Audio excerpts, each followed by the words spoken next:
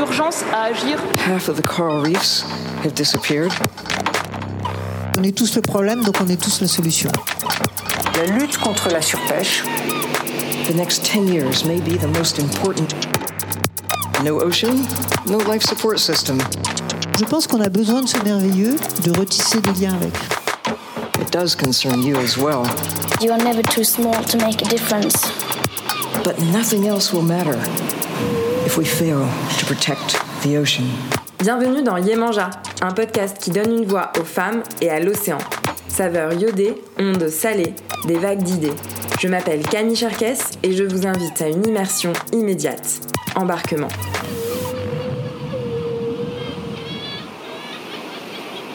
J'ai vécu cet échange avec Camille Civelle chez elle, à Paris. Loin de la mer, mais pas loin du cœur. Entourée d'objets chinés et vintage liés à la mer, de gravures de mollusques, de bonbonnes de marins et de poissons portugais.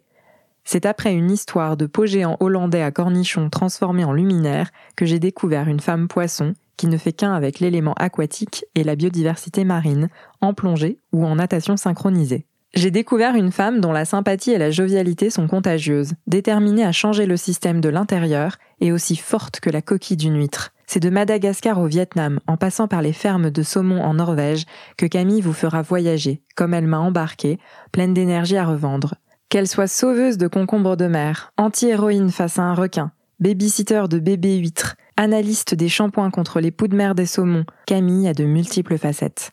C'est aussi un peu grâce à elle que l'idée de ce podcast est née, et je l'en remercie.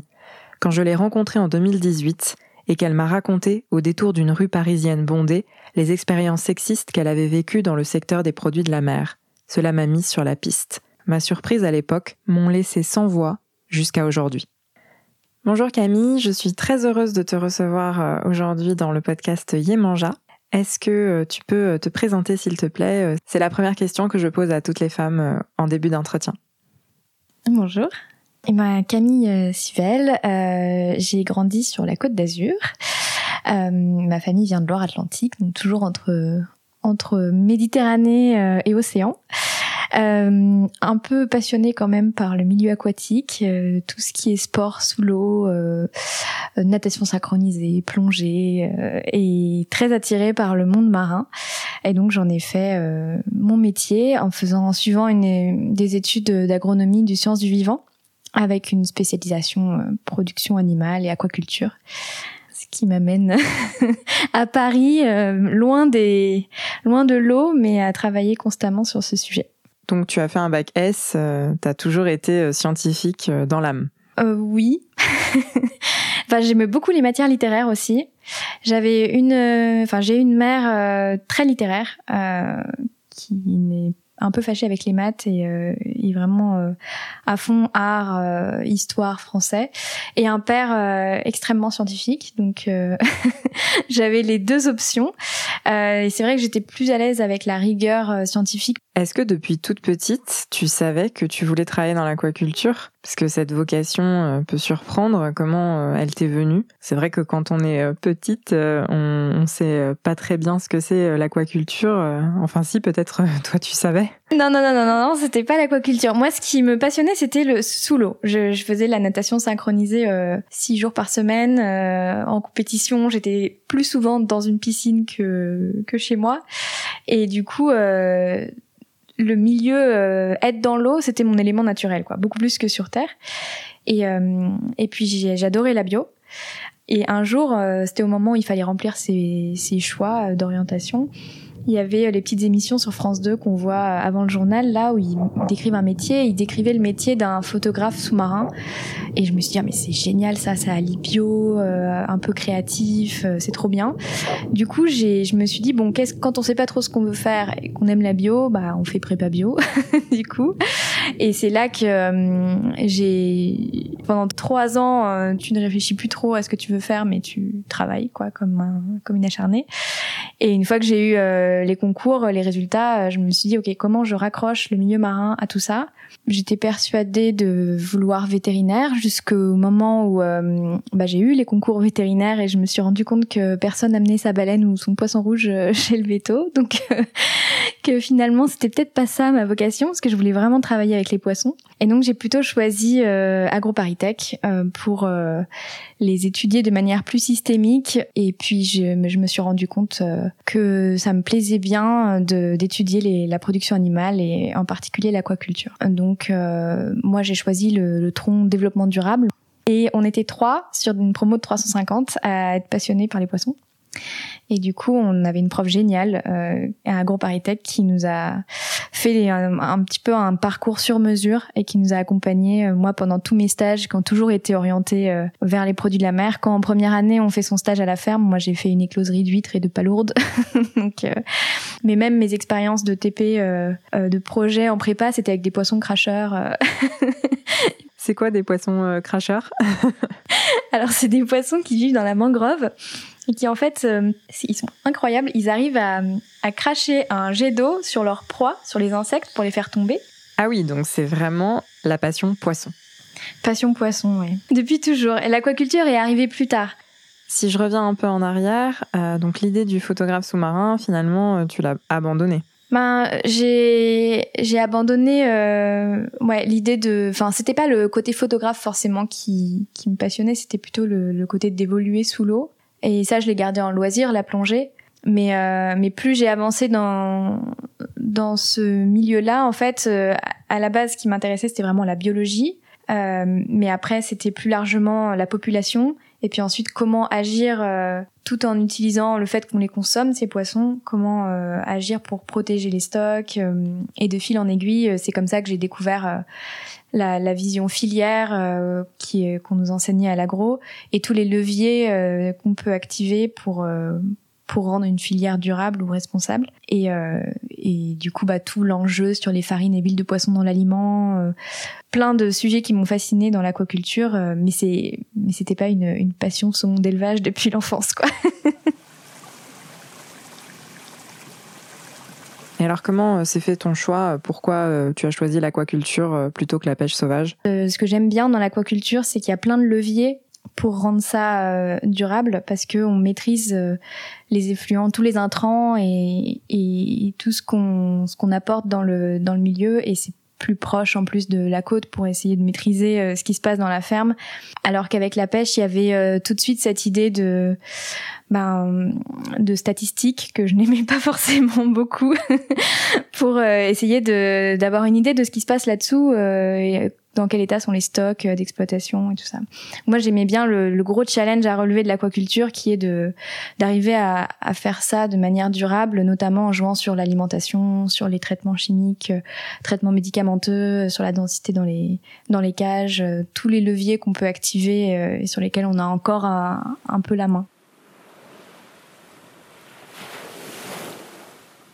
Quand tu as fait ton bac scientifique, puis tes études de prépa bio, ton école d'ingénieur agro, est-ce que dans ces études, il y avait plus d'hommes que de femmes que d'hommes, ou est-ce que la parité était respectée? Alors, en fait, quand on aime la bio, il y a énormément de filles. Donc dans l'aspect bio, déjà, tous les garçons étaient partis en spé chimie, physique, maths. Donc en bio, on voyait déjà qu'on commençait à féminiser beaucoup l'aspect. Et en école d'agro, alors là, on atteint des sommets où le garçon est une denrée rare. Sur à AgroParisTech, on est des promos de 350. Mais il y a bien 2/3, voire plus de filles.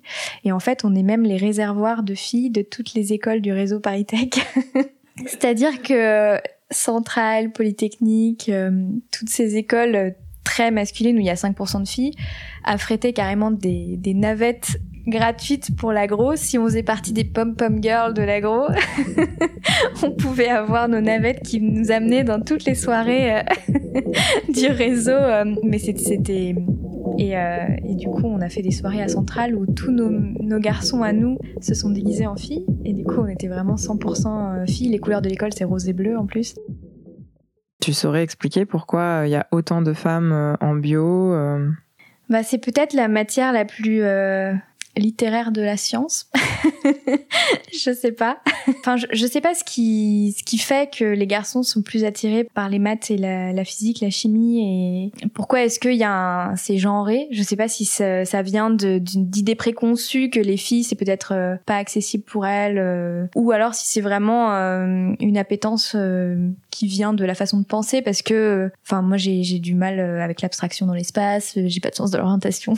je coche plein de clichés des femmes là-dessus, mais je pense qu'il y a quand même enfin il doit y avoir quelque chose autour de ça. Et sur la bio, c'est essayer de comprendre comment marche le vivant, et c'est moins même si on a besoin énormément des maths et de la physique et de la chimie pour faire de la bio, c'est moins directement visible dans cette matière, donc peut-être que ça rebute moins, ou que les filles s'autorisent à aller plus facilement vers ça. Ce qui est vrai dans le fait qu'à l'agro il y a beaucoup de filles, ne l'est pas forcément dans le milieu des produits de la mer. Donc du coup, j'ai ressenti en fait la complexité ou les barrières que ça allait être d'être une fille, plutôt quand dès qu'il a fallu chercher son stage de première année dans une exploitation.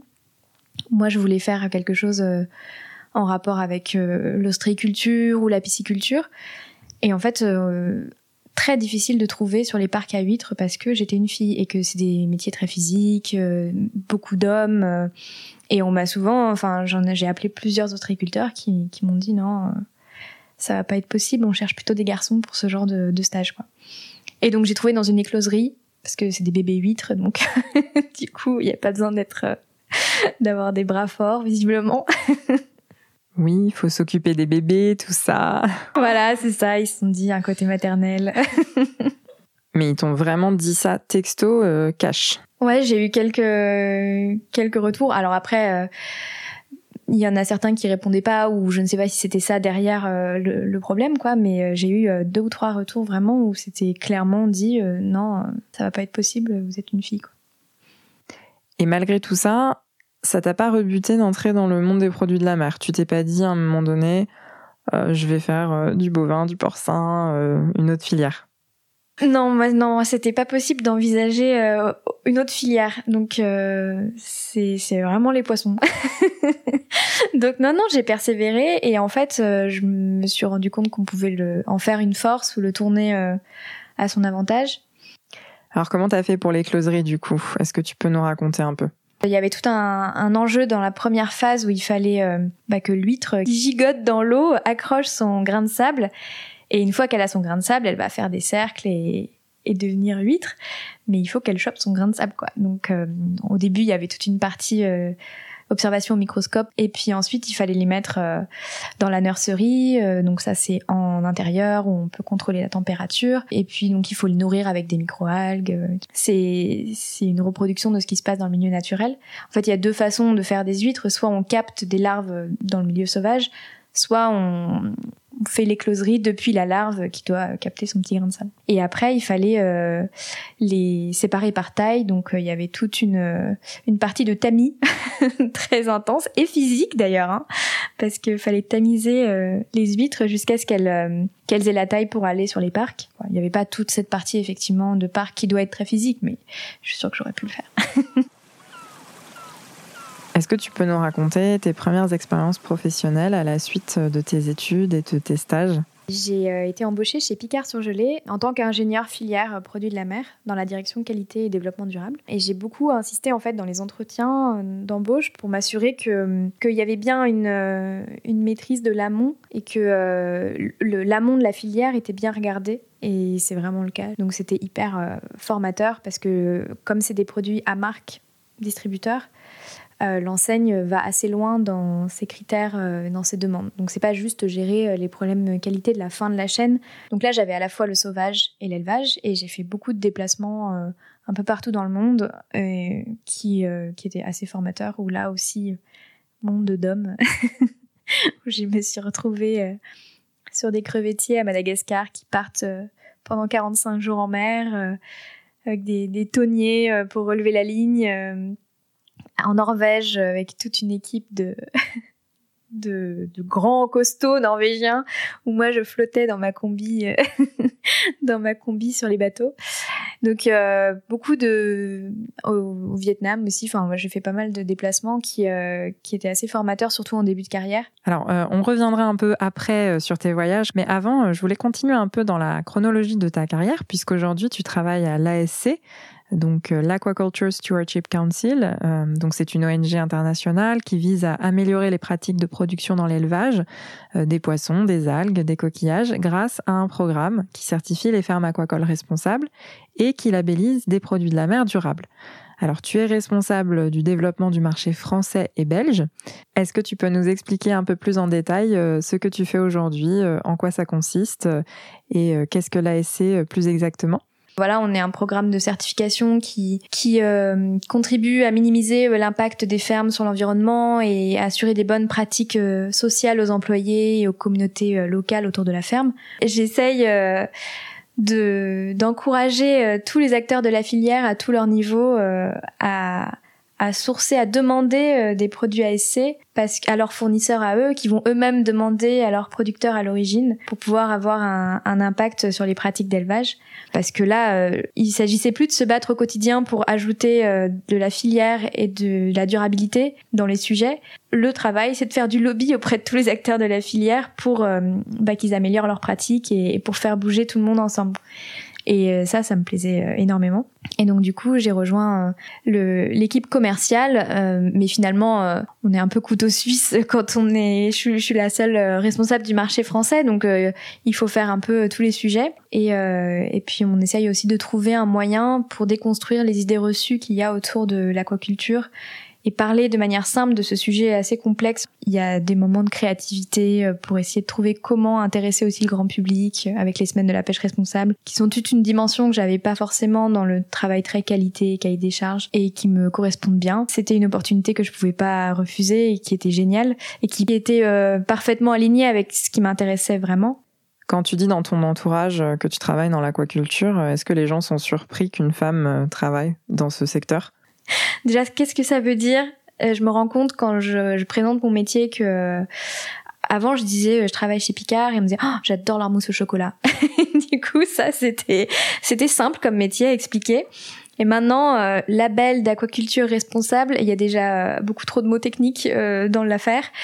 Donc, il faut trouver des moyens simples de l'expliquer, mais finalement, c'est de l'agriculture, mais sous l'eau, quoi. Et la réaction que j'ai le plus et qui me surprend toujours, c'est qu'on me dit, j'ai beau expliquer ce que je fais, que je parle avec des distributeurs, avec tous les maillons de la filière, et on me dit, mais t'es à Paris, mais alors il y a beaucoup de poissons dans la Seine. Et du coup, je vois que mon message n'est pas du tout passé, en fait. Donc, le fait que je travaille dans les produits de la mer à Paris, c'est peut-être ça qui choque le plus les gens. Il y a urgence à agir. Quand tu dis que tu as voyagé à Madagascar, au Vietnam, en Norvège, pourquoi tu allais là-bas ? Qu'est-ce que tu faisais en fait dans ces déplacements ? Est-ce que tu peux nous raconter ? J'ai fait notamment un déplacement à Madagascar pour plusieurs espèces. Il y avait de la crevette d'élevage, mais aussi sauvage, et du thon. Quand on se déplace, en fait, c'est des déplacements filières où l'idée, c'est de vérifier que tous les aspects théoriques dans le cahier des charges, comment c'est appliqué en pratique, d'échanger directement avec les producteurs à l'origine, surtout que dans les produits de la mer, on importe 80% en France des produits de la mer qu'on consomme. Ça vient des quatre coins de la planète et c'est compliqué sans y aller de vraiment savoir vraiment ce qui se passe, quoi. Donc on allait dans les sites de transformation et les usines, mais l'aspect filière était toujours important pour moi, donc j'insistais toujours pour que dans le voyage j'ai aussi cette partie-là qui puisse être validée avec visite des sites d'élevage et remonter aussi loin que possible dans la filière. Donc tu es partie en mer 45 jours. Alors j'ai fait que le premier jour. Après il y a un petit bateau qui nous a ramenés aux grandes dames de l'équipage qui eux continuaient pendant 45 jours. C'est aussi l'occasion de remettre un peu les pieds sur terre quand on est dans les bureaux à Paris à faire des cahiers des charges qualité, à plein de grandes idées sur moi, je me disais, les prises accessoires, si on prend un requin, c'est pas une espèce qu'on consomme, donc il faut le relâcher. Enfin, dans ma tête, c'était clair, on relâche le requin, quoi. Et donc, premier hameçon qu'on remonte de la ligne sur le tonnier. Alors déjà, sur le tonnier, ma collègue avait vomi 7 fois par-dessus bord. Il y avait une houle énorme. Je sais même pas comment ils arrivent à tenir. C'est un 12 mètres. Enfin, c'était très compliqué de garder une stabilité. Une fois qu'on a trouvé la ligne avec la balise GPS, on la remonte. Et la première prise qui arrive avec cette houle et cette difficulté à se tenir, c'est un requin qui est très vivant et très énervé. Et donc, il faut qu'il se mette à 4 à califourchon dessus pour le maîtriser. Et là, il y a pas tellement d'autres choix que de le tuer. Et en plus, moi, je me dis, mais on valorise pas cette espèce, et en fait on t'explique que les Français et l'Europe peut-être pas, mais que tout est consommé sur place et donc c'est pas du tout perdu. Et on se rend compte que là c'est vraiment plus compliqué que ça n'en a l'air de maîtriser la cible que tu veux pêcher, quoi. Même avec quelque chose d'aussi précis qu'un hameçon, qui est quand même pas un filet qui récupère tout ce qu'il y a dans le milieu. Mais ouais, cette expérience-là, ça m'a marqué. En plus, on a vu ce requin arriver sur le pont avec sa mâchoire qui s'activait dans tous les sens. Et mon réflexe, on se dit tous qu'on va faire quelque chose d'héroïque dans ces moments-là. Et en fait, moi, j'ai poussé la responsable qualité du fournisseur qui nous accompagnait pour m'accrocher sur le bastingage. Et du coup, c'était pas du tout héroïque. J'ai sauvé ma peau pour pas me faire manger par le requin. Mais pour le crevettier, ce qui m'a tout de suite frappé, c'était le calme plat par rapport au tonnier, parce que c'est un gros chalut. Et du coup, la mer paraissait d'huile à côté, beaucoup moins de houle. Et en fait, on cherchait un endroit où il y avait des crevettes, et on a fait plusieurs relevés de chalut où finalement il n'y avait pas beaucoup de crevettes et beaucoup d'autres espèces, et qui n'étaient pas forcément valorisées. Et le temps de faire le tri, moi ça me rendait malade de voir qu'il y avait des espèces qui juste allaient mourir parce qu'on n'avait pas le temps de les trier à temps. Donc je sauvais tous les concombres de mer que je pouvais en les jetant par-dessus bord. mais là aussi, ouais, c'est un travail avec vraiment manuel, hein. Dans la filière des produits de la mer, en fait, il n'y a pas grand-chose qui peut se mécaniser. Dans les usines de production, tout le décortiquage des crevettes, c'est assez impressionnant, la vitesse à laquelle c'est fait par des femmes, justement, parce que pour le coup, il y a énormément de femmes dans les usines parce qu'elles sont plus agiles et elles ont des plus petites mains pour enlever les carapaces de crevettes. Et dans les usines, plus en France, par exemple de Saint-Jacques, la vitesse à laquelle sur les lignes, elles ouvrent la Saint-Jacques, elles enlèvent la noix, elles enlèvent le corail en fonction des critères, c'est impressionnant. Moi, j'ai fait une fois un atelier de cuisine, atelier des chefs, pour essayer d'apprendre à ouvrir une noix. On ne s'en est pas sorti indemne. Donc, c'est vraiment impressionnant le travail manuel qu'il y a dans cette filière. Mais tu penses que les hommes pourraient travailler dans les usines et décortiquer les crevettes ? Il y en avait quelques-uns, donc je pense que c'est possible. Mais sur un grand nombre, statistiquement, ça a été remarqué que la performance était plus importante sur des femmes. Mais je pense que c'est dû à la taille des mains. Et dans les usines que tu as visitées, les conditions de travail de ces femmes, elles étaient correctes ? Moi, de ce que j'ai vu, en fait, dans les pays notamment... parce que là où il y a beaucoup, c'est plus automatisé en Norvège sur les saumons et tout ça, il y a un peu moins de main d'œuvre quand même, beaucoup moins de main d'œuvre en usine sur du saumon que sur la crevette. Mais sur la crevette, c'est souvent en Asie du Sud-Est. En tout cas, c'est là où j'ai été. Et en fait, c'est difficile de donner un âge. Les femmes ont l'air jeunes, et donc de donner un âge entre majeur ou mineur, on s'est rendu compte avec les masques en usine. Je pense qu'avec le Covid, on voit bien la difficulté d'évaluer l'autre avec un masque. Mais du coup, comme ça, en visuel, sur l'âge, c'était pas des enfants, hein, mais on peut pas se substituer si facilement que ça à un auditeur social. Après, j'ai rien vu qui m'a choqué qui ait été une alerte, sinon ça serait remonté, quoi. Mais donc non, pas de. Enfin, c'est l'avantage en plus de l'aquaculture, c'est que à bord des bateaux, on sait pas ce qui se passe, mais dans les fermes, on peut aller faire une visite surprise ou un audit. Là, il se trouve que notre visite était annoncée, mais quand il y a des visites surprises, on peut se rendre compte de certaines choses, quoi. La raison pour laquelle il n'y a pas beaucoup de femmes sur un bateau, par exemple, j'avais rencontré des pêcheurs à l'occasion d'un des déplacements où ils racontaient qu'il y avait eu une femme un jour à bord et en fait elle était hyper performante, hyper rigoureuse et qu'elle avait vite monté les échelons et qu'ils avaient eu besoin, enfin ils lui avaient offert assez rapidement une place, pas à bord du navire mais plutôt plus dans l'aval de la filière. Donc finalement, je suis sûre qu'on pourrait avoir des femmes qui soient pêcheurs sans aucun problème et que tout est tellement automatisé que les muscles sont plus un argument suffisamment valable pour empêcher les femmes de travailler et d'être présentes sur la production.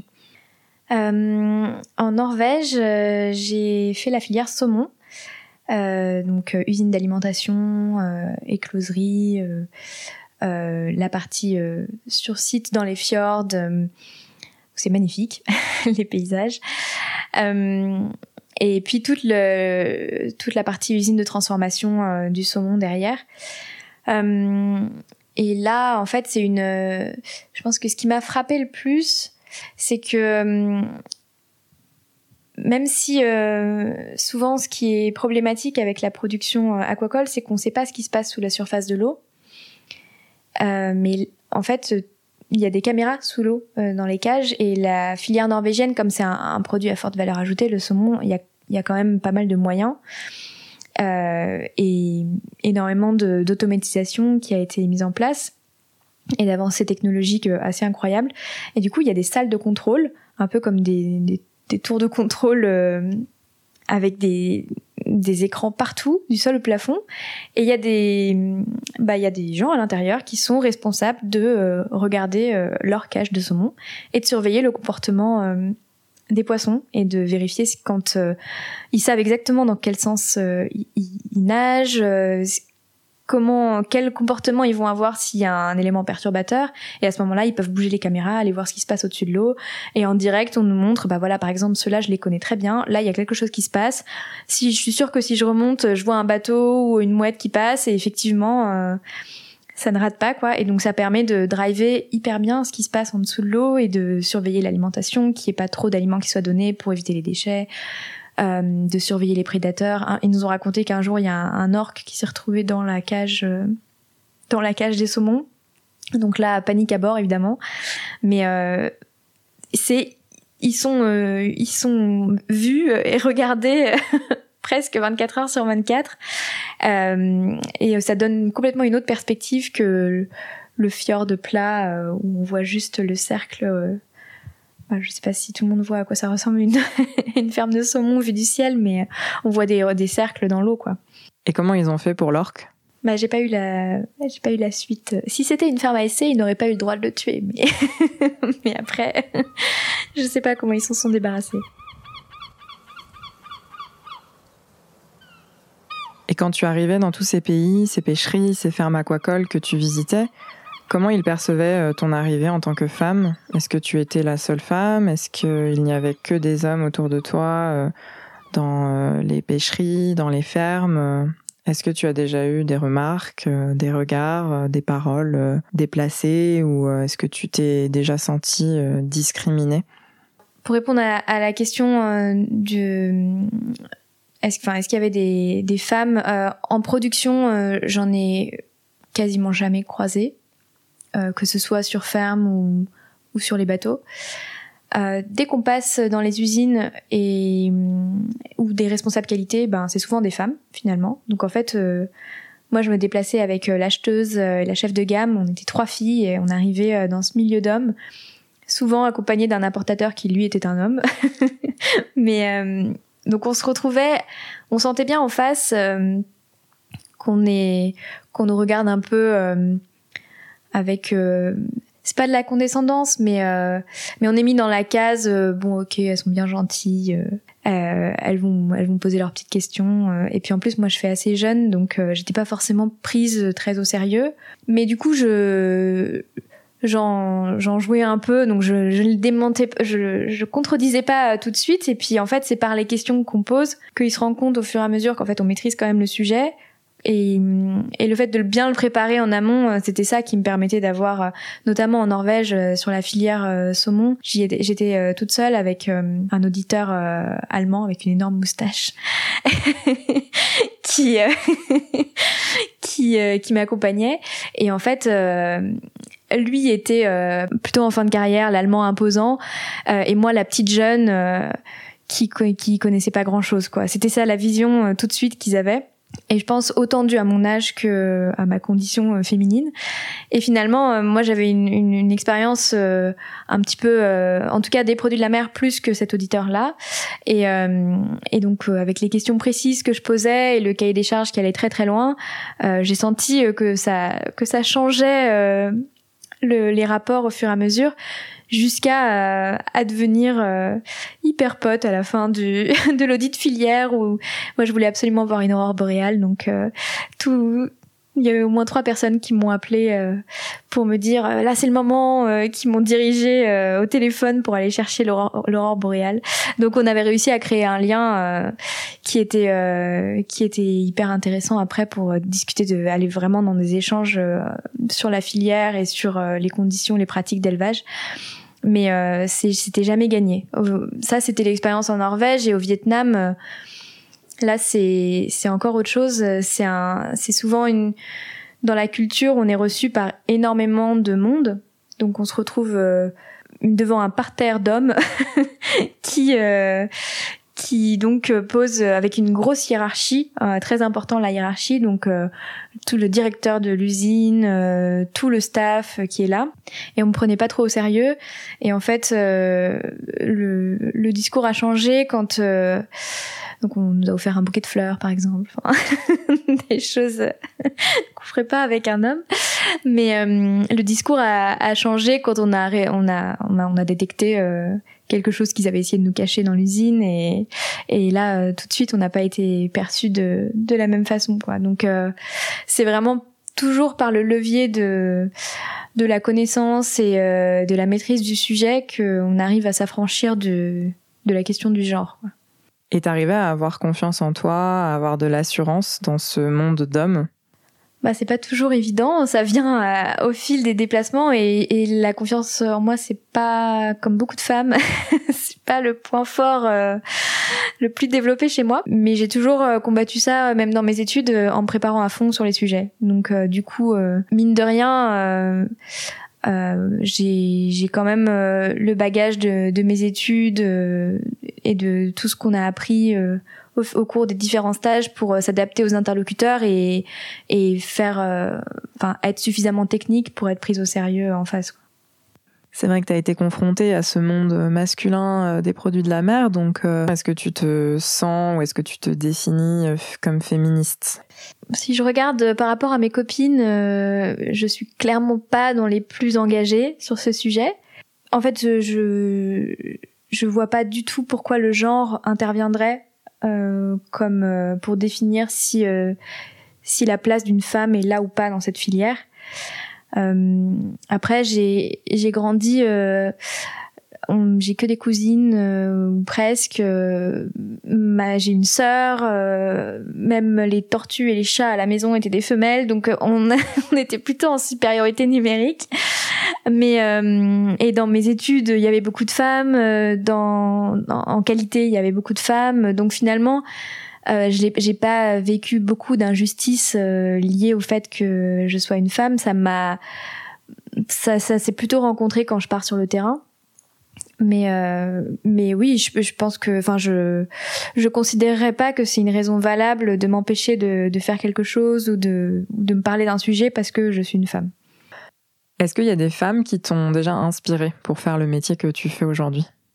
Bah moi, la femme qui m'a vraiment inspirée, alors j'étais pas petite, j'arrivais en école d'ingénieur et c'est ma prof à l'agro qui est une véritable passionnée de l'aquaculture, un puits de connaissances, une femme qui elle aussi a pas mal de choses à dire dans ce monde d'hommes et qui était capable de véhiculer la passion. Moi, je comprends pas qu'on puisse ne pas être passionné par les produits de la mer, mais je suis consciente que ce n'est pas partagé par tout le monde. Mais il y avait des amphis entiers quand elle parlait de la filière qui s'arrêtaient et qui l'écoutaient, quoi. Donc, elle avait un charisme incroyable.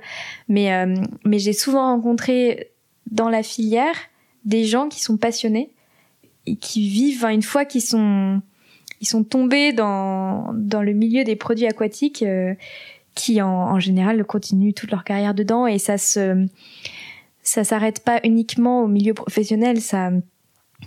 Quand je suis arrivée à l'ASC, il y avait un voyage qui se montait. Moi, je trouvais ça génial, avec toute l'équipe pour aller faire de la plongée, parce que tout le monde plonge à l'ASC, quoi. Et donc c'est pas uniquement un métier, c'est souvent aussi dans la vie perso des gens qui naviguent, des gens qui plongent, qui nagent, qui sont passionnés par la biodiversité marine. Quand on fait des déplacements avec les gens de la filière, on se lève plutôt pour aller au marché du coin et regarder des espèces inconnues.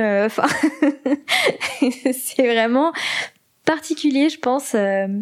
Peut-être qu'ils font ça dans les filières ovines et porcines, je sais pas. Qu'est-ce que tu dirais aux filles et aux femmes qui veulent travailler dans l'aquaculture et dans les produits de la mer ? Il y a pas de plus beau métier, hein. Il y a pas de plus belle filière, quoi. Franchement, en plus, c'est un atout d'être une femme, parce qu'il y en a pas beaucoup. Donc, du coup, ça fait de vous une perle rare. Et puis c'est tellement riche comme secteur et d'avenir, parce que les produits de la mer, c'est une des protéines sur laquelle compte la FAO pour nourrir la planète demain. Donc l'empreinte environnementale est moindre que de la viande rouge, par exemple. Et c'est une source de protéines qui est vraiment primaire dans plein de pays aujourd'hui. Donc j'encourage à fond cette démarche. Alors ma prochaine question, et ça fait la transition parfaite, comment tu vois le futur de l'aquaculture et des milieux marins ? Est-ce que tu es plutôt optimiste, pessimiste, dans l'action, pas le temps d'y penser ? Moi, le rapport du GIEC sur la santé des océans m'a terrifiée. Je me suis dit, ok, dans 10 ans maximum, je peux plus travailler sur cette filière que j'adore, quoi. Donc ça pousse au sentiment d'urgence à agir, et ça permet de redoubler d'efforts pour essayer de convaincre le maximum de personnes dans la filière. Mais j'ai un peu de mal à être complètement optimiste, parce que c'est tellement sensible quand on se dit qu'il y a des espèces qui sont sensibles au 10e de degré de réchauffement. Le réchauffement climatique va avoir des effets considérables sur les océans, l'acidification également. Et surtout, on a beau avoir plus d'eau que de terre sur notre planète, c'est constamment le sujet auquel on pense pas en premier, quoi. Et quand on pense à l'environnement, à la durabilité, les océans, la biodiversité marine ou les produits de la mer sont pas forcément identifiés tout de suite. Et je comprends pas pourquoi, parce que c'est essentiel. Et pour moi, ça devrait être la priorité numéro 1. Mais bon, après, je suis un peu biaisée. Alors aujourd'hui, il y a tout un débat et une compétition entre l'élevage et le sauvage. En France, on préfère le poisson sauvage, car c'est peut-être dans les clichés plus local, artisanal, frais, côtier. Ce qui est faux, évidemment, hein, pour de nombreux poissons sauvages, mais c'est cette image un peu romantique de la pêche. Et donc, on critique beaucoup l'élevage en France à cause des OGM. Pourquoi élever des poissons dans des fermes si on a une ressource sauvage disponible ? Et aussi à cause de ce fameux ratio qui diffère selon les espèces, mais globalement, il faudrait 5 kilos de poissons sauvages pour obtenir à la fin 1 kilo de poissons d'élevage, ce qui est un véritable gaspillage. Donc pourquoi l'élevage, pour toi, ça se défend ? et en quoi des fermes aquacoles peuvent être vraiment responsables, vertueuses, durables. Aujourd'hui, il y a plus d'1 poisson sur 2 consommé dans le monde qui provient de l'aquaculture. Donc, si on enlève l'aquaculture, on remplace ça du coup avec une pression énorme sur les stocks de pêche qui sont déjà surexploités pour beaucoup d'entre eux, et ça veut dire que c'est pas viable. On peut pas trouver, en fait, on peut pas s'en passer. Après, on peut le faire de manière plus ou moins responsable. En France, on n'a pas forcément choisi l'aquaculture. On aime bien nos littoraux. On voulait pas avoir vraiment des fermes sur le bord et puis les odeurs, tout ça. Donc on n'a pas pris ce créneau-là, et on a une histoire sur la pêche. Donc effectivement, quand on demande aux gens, dans leur imaginaire collectif, ils préfèrent le sauvage. Ils imaginent que c'est plus sain. Il y a une image d'Épinal, du petit pêcheur qui part au large. Après, dans le top 3 des espèces consommées en France, il y a quand même le saumon et la crevette, quoi. Donc, entre ce qu'on dit et ce qu'on mange, il y a quand même un décalage. Et le saumon, c'est devenu le poisson de base, quoi, alors que c'était un poisson de fête. C'est encouragé aussi par la filière, parce que quand on prend un plateau de fruits de mer en bord de mer, il y a toujours des crevettes roses. Mais les crevettes roses, elles viennent d'Équateur ou du Vietnam ou de Madagascar quand on les importe en France. Et on entretient aussi les gens dans cette illusion que ça vient de chez nous, alors que c'est loin d'être le cas. Et il y a le petit logo France parce que les crevettes sont cuites en France, mais quand on interroge les gens en micro-trottoir sur les marchés, beaucoup de gens sont loin d'imaginer que ça vit dans des mangroves en eau saumâtre sous les tropiques. Je travaille dans un espace de coworking où ça fait 1 an et demi que je suis là, et encore tous les midis on me demande et alors ma boîte de sardines elle est bien ou pas, alors que c'est de la pêche et pas de l'élevage. Donc déjà, voilà, frontière, qu'est-ce qui est pêché, qu'est-ce qui est élevé, et mes collègues pensent que je vends des crevettes, quoi, globalement. Donc c'est pas du tout un concept maîtrisé, l'aquaculture. Même si quand même dans l'esprit des gens, et c'est véhiculé par les médias et certaines ONG, c'est que l'aquaculture a besoin de beaucoup plus de poissons sauvages pour faire 1 kilo de poissons d'élevage. Et finalement, aujourd'hui, l'industrie a fait beaucoup de progrès, et c'est loin d'être les 5 kilos pour 1 kilo dont tu parlais. On arrive à se rapprocher du rapport 1 pour 1 pour pas mal d'espèces. Et puis on ne met pas que des protéines marines dans cet aliment, on met aussi des protéines végétales qu'il faut aussi bien cultiver. Enfin, c'est sur tous les aspects qu'il faut penser à ça, et les substituer par des insectes, c'est des alternatives par exemple, ou des microalgues. Mais là aussi, du coup, il faut s'intéresser à comment est-ce qu'on fait ces élevages d'insectes. Dès qu'on est de toute façon sur de l'agroalimentaire ou de la production animale à grande échelle, il y a forcément un impact quelque part. Donc diversifier les sources, les matières premières dans l'aliment, c'est une façon, tout comme diversifier son alimentation, réduire sa consommation en protéines, ça fait complètement partie de la durabilité. Oui, c'est ce que j'allais dire. Tu parles du saumon et de la crevette dans le top 3, et que le saumon, à la base, c'était un mets de fête, un peu comme la viande à une époque. Donc, est-ce qu'on ne devrait pas consommer moins de saumon et de crevettes et diversifier les espèces et les sources ? Je pense que de toute façon, mais que ce soit pour tous les aspects, tous les sujets, il faut consommer moins et diversifier au maximum les espèces qu'on consomme. Après, il y a des fermes, des moyens d'élever des crevettes ou des saumons de manière respectueuse de l'environnement, ou en tout cas, et l'ASC est assez humble là-dessus, on ne dit pas qu'il y a 0 impact. Une ferme, ça a un impact. C'est de l'élevage dans un milieu ouvert, ça a un impact. Et la pêche aussi, ça a un impact, puisqu'on prélève une ressource dans le milieu sauvage. Mais il y a plein de leviers pour le minimiser, cet impact. Et donc, on peut minimiser la part de farine et huile de poisson qu'on met dans l'aliment qui provient des stocks sauvages pour diminuer cette pression.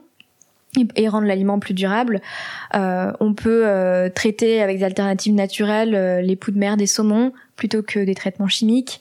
On peut élever des crevettes sans abattre les mangroves. Et tout ça, c'est des critères qui sont traités dans les cahiers des charges de l'ASC notamment. Attends, tu veux dire qu'il y a des shampoings bio-écolo contre les poux pour les saumons? Eh ben exactement. Alors c'est des shampoings physiques. D'ailleurs j'ai fait un projet de fin d'études où il fallait faire une revue scientifique et technique de toutes les solutions alternatives à la lutte contre les poux de mer à mettre dans l'aliment. Et donc on a trouvé plein de brevets, de choses dans l'aliment, mais on avait aussi fait une revue de toutes les solutions techniques. Donc il y a des brosses à saumon où ils passent comme les essoreuses de voiture au lavage automatique qui va leur enlever les poux de mer des écailles. Et un des trucs qui marche pas mal, il y a des petits poissons nettoyeurs qu'on peut mettre dans les cages, donc ils vont manger les poux de mer des saumons. Et il y a aussi une espèce de tube thermolyseur où en fait avec des courants chauds ou froids, en changeant de température, ça permet d'enlever les poux de mer des écailles. Donc c'est des systèmes complètement naturels. Enfin, il n'y a pas d'impact sur la biodiversité et qui sont encouragés par l'ASC. Ça me fait penser, tu parles des saumons dans les cages, parce que j'imaginais les saumons en train de passer à l'essoreuse. Je me disais, mon Dieu, les pauvres. Mais est-ce qu'on peut vraiment se dire ça, ou est-ce que c'est transposer une douleur humaine à un animal? Enfin, qu'est-ce qui peut être fait du point de vue du bien-être animal, justement, dans l'élevage des poissons? Il se trouve que la souffrance des poissons est reconnue depuis quelques années, mais c'est pas du tout acquis depuis longtemps. On a aussi une sensibilisation du public qui commence à émerger dans les produits de la mer, mais quand on apprend à lire et qu'on est petit, on apprend les animaux à la ferme, on se reconnaît, ils ont des cils, on s'identifie. Ils ont plein d'aspects, ils parlent, enfin ils ont une voix ou un cri qu'on peut identifier. Quand on est petit, on apprend les cris des animaux. Et les poissons, comme ils parlent pas, comme ils font pas de bruit, on a l'impression qu'ils ne souffrent pas. Mais évidemment, c'est le cas. Et donc, évidemment, c'est important que le sujet du bien-être animal, et c'est sain pour la filière qu'on commence enfin à en parler. Mais du coup, il n'y a pas beaucoup de connaissances scientifiques sur le sujet. Et le bien-être animal, on a tendance à anthropomorphiser la chose. Nous, ce qui nous fait peur, c'est d'être entassés dans un métro le matin. La densité humaine, c'est un des aspects auxquels on pense le plus immédiatement quand on pense à l'élevage, parce que ça nous touche directement. Il se trouve qu'il y a des poissons qui vivent en bancs serrés. Et donc, c'est un travail de pas trop se projeter et de le faire de manière vraiment scientifique et éclairée pour savoir quel est un indicateur de bien-être qu'on peut auditer, qui est mesurable, qui est quantitatif pour assurer le bien-être animal de telle espèce. Et donc, c'est des sujets sur lesquels l'ASC travaille avec plein d'experts, des scientifiques, des ONG, des industriels, pour essayer d'établir des critères qui soient vraiment objectifs. Quelle est la méthode d'abattage qui minimise la souffrance d'un saumon ou d'une crevette? Et c'est pas des réponses qu'on peut apporter de manière évidente aujourd'hui. Donc ça demande un certain nombre de recherches pour se baser sur la science et aider à faire avancer la science pour essayer de comprendre comment on peut faire pour avoir le meilleur bien-être animal dans les fermes. Oui, c'est vrai qu'on dit entassés comme des sardines de manière négative, mais ça se trouve, elles, ça les dérange pas du tout, en fait. Bah, elles nagent en banc, quoi. Et il y a des poissons qui sont territoriaux, il y en a qui vont commencer à se battre si il y a trop d'espace entre eux. Enfin, c'est pas du tout un indicateur de se dire densité minimisée égale bien-être assuré pour certaines espèces. Il y a des méthodes artisanales d'abattage, notamment au Japon. Il y a l'ikegeme qui vise à neutraliser rapidement le système nerveux du poisson. Mais est-ce qu'à l'échelle industrielle, tu peux appliquer ce genre de méthode? Bah, déjà, dans les usines de saumon, il y a un assommage... c'est prévu avec un espèce de stylet qui doit arriver directement sur un certain point du poisson. Mais bon, est-ce que vraiment il y a des morts douces? Je ne sais pas. En fait, c'est aussi l'avantage de l'élevage, c'est que on peut maîtriser aussi cet abattage-là. Et donc, il y a des choses qui ont été faites et mises en place par les usines qui permettent d'assommer le poisson avant de le tuer, parce que il y a une possibilité d'avoir la ferme à côté du centre d'abattage, quoi. Et donc de minimiser aussi le temps de transport, etc.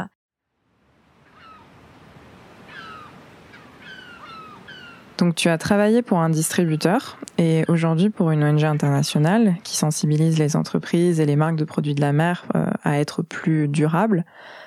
Mais aujourd'hui, avec la crise économique, la crise sanitaire, les écologistes nous montrent bien qu'on doit changer de modèle, qu'on doit en finir même avec le système capitaliste, même le capitalisme vert qui ne serait qu'une façade, la production à l'autre bout du monde, qu'on devrait changer pour une consommation, une production plus locale. Toi qui as connu les deux, tu as travaillé à la fois dans une entreprise et une ONG, donc est-ce que tu penses qu'on peut changer le système de l'intérieur ? Est-ce que tu sentais que tu améliorais les choses de l'intérieur ? Et est-ce que tu crois qu'on peut aussi le changer de l'extérieur ? Est-ce que tu crois encore qu'on peut vraiment transformer les entreprises en organisations plus vertueuses pour l'environnement sans tout renverser et sans complètement abolir le système ? Moi, je reste persuadée que ce qui fait bouger les choses dans le système qui justement est basé sur le capitalisme, c'est d'y trouver un intérêt économique. Et c'est la grande intelligence des labels de faire bouger les choses en mettant un logo sur un emballage qui va créer une demande marché et qui va permettre par capillarité de remonter à l'origine, quoi. Donc ça, je pense que ça marche vraiment et j'ai vu plein d'exemples où c'était des demandes de distributeurs d'avoir des produits certifiés qui nous permettaient d'embarquer dans le programme des producteurs à l'origine. Donc je pense que ça marche. Mais est-ce que les producteurs devraient pas ou pourraient pas s'engager juste pour la planète et la cause environnementale par pur intérêt écologique plus qu'économique ? Est-ce qu'il faut forcément une carotte alors que celle de se dire les ressources vont disparaître ou le milieu va être tellement abîmé que sur le long terme, mon business sera pas viable de toute façon. Est-ce que cette pensée-là, elle serait pas suffisante pour agir dès maintenant ?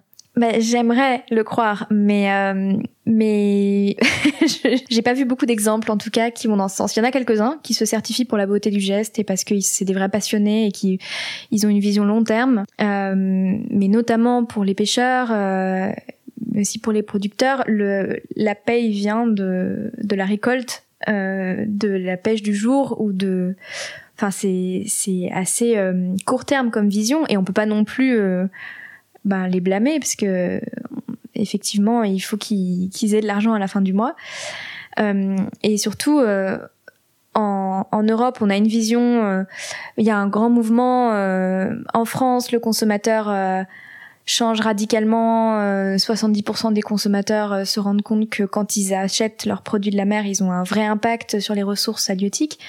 C'est quand même assez récent et c'est pas du tout forcément aussi évident dans d'autres pays. Et il se trouve que c'est parce que il y a des ouvertures marché, par exemple en Équateur.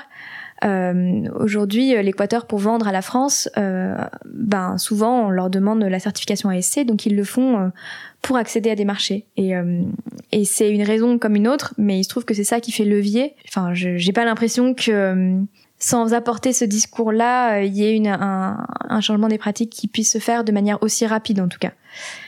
Après, il y a deux façons de faire. Soit on se dit, du coup, on change le système complètement, mais ça peut prendre un moment.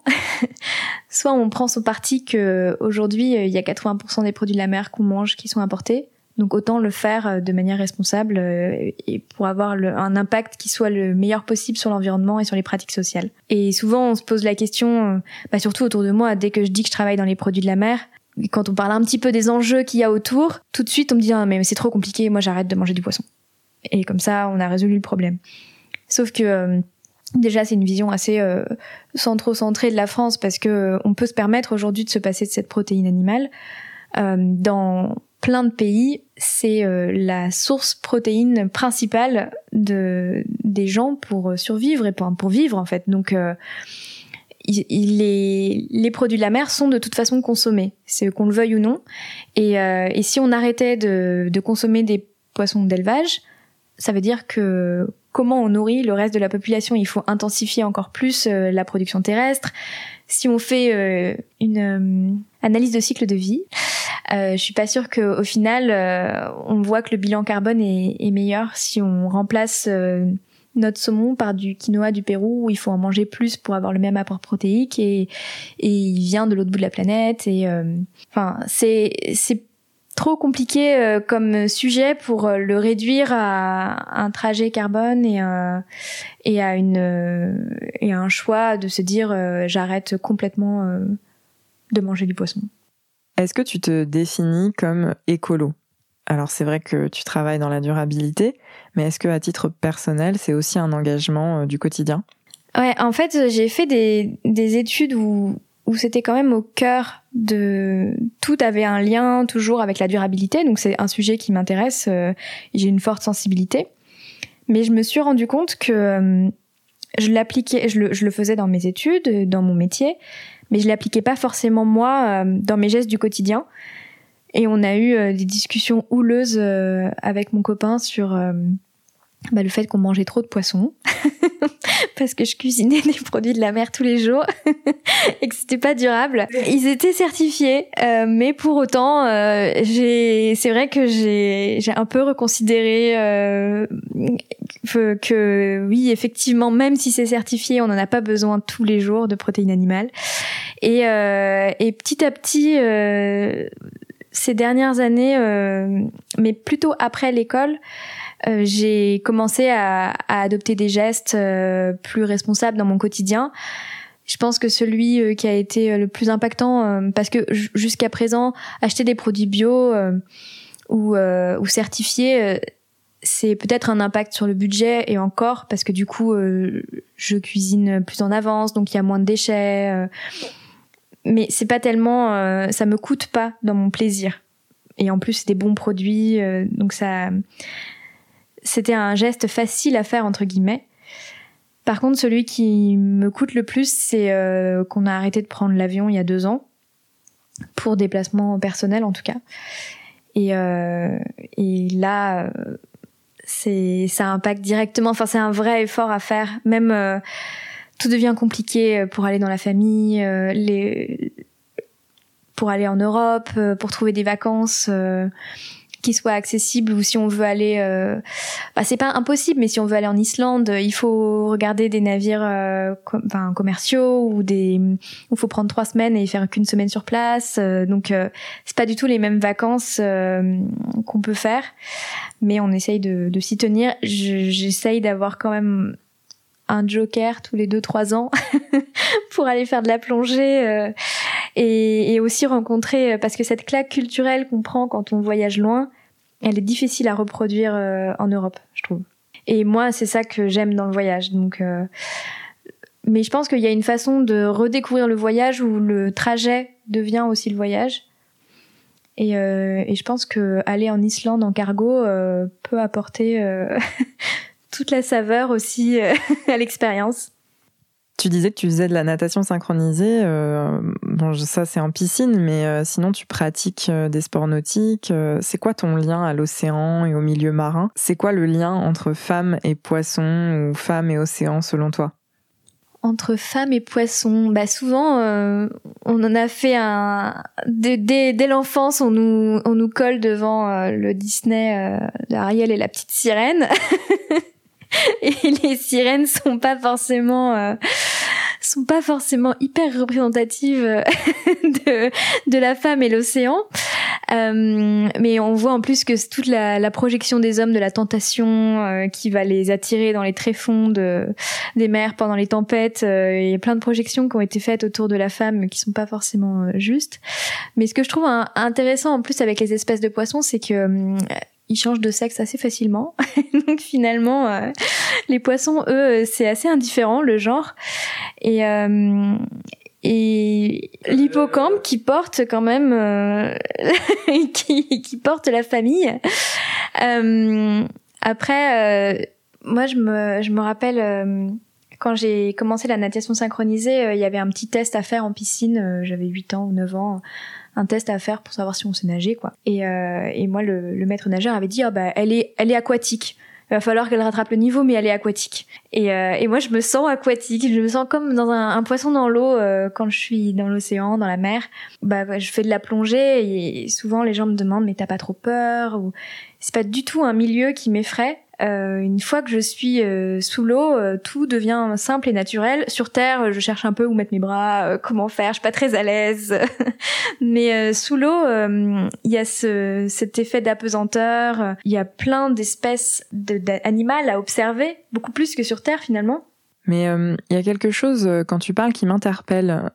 C'est une sorte de contradiction ou de dissonance cognitive. La passion pour la biodiversité marine, quand tu plonges, tu les vois vivants, les poissons, les animaux marins, tu es heureuse de les voir évoluer dans leur milieu, mais ça t'empêche pas de les manger. Donc comment tu gères ce rapport, en fait, étrange à la mort, le passage du vivant à la mort, de l'animal au produit? Ouais, en fait, ça m'a poser des problèmes quand on voit des photos d'armoires entières de thon surgelés, d'énormes thons qui s'alignent on a l'impression que c'est sur des kilomètres. On voit une industrialisation assez importante qui peut être impressionnante. Et là, je me suis dit, mais attends, qu'est-ce que t'es en train de faire? Travailler de contribuer à cette filière-là. Mais en même temps, du coup, je suis assez à l'aise maintenant de savoir que tous les jours, je pousse pour que ce soit fait de manière responsable. Mais aussi, j'adore manger. Et donc, la question, elle se pose aussi sur les animaux terrestres. Mais je pense pas la schizophrénie est vraiment plus importante quand on nous fait manger des croustibat à la cantine quand on est petit et que on fait pas du tout le lien entre le poisson et il faut absolument s'éloigner le plus possible de ce qui ressemble à un poisson pour en faire manger aux enfants. Mais comme avec tout dans l'alimentation, avoir fait des études de production animale, ça m'a fait voir la filière en entier et je me mens pas à moi-même, je sais d'où ça vient. Et c'est pour ça d'ailleurs que je préfère savoir que ça a été bien fait. Mais après, moi, quand je vois une charolaise dans un pré, ça me donne envie de manger de la viande. C'est peut-être la déformation agro. Et les sashimi de saumon ou de thon, c'est incroyable quand c'est ultra frais, quoi. C'est donc sur cette note gustative que Camille nous laisse l'eau à la bouche.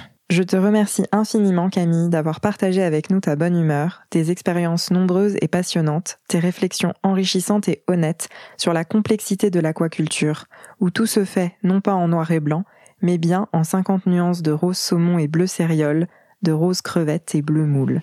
Merci encore et à bientôt.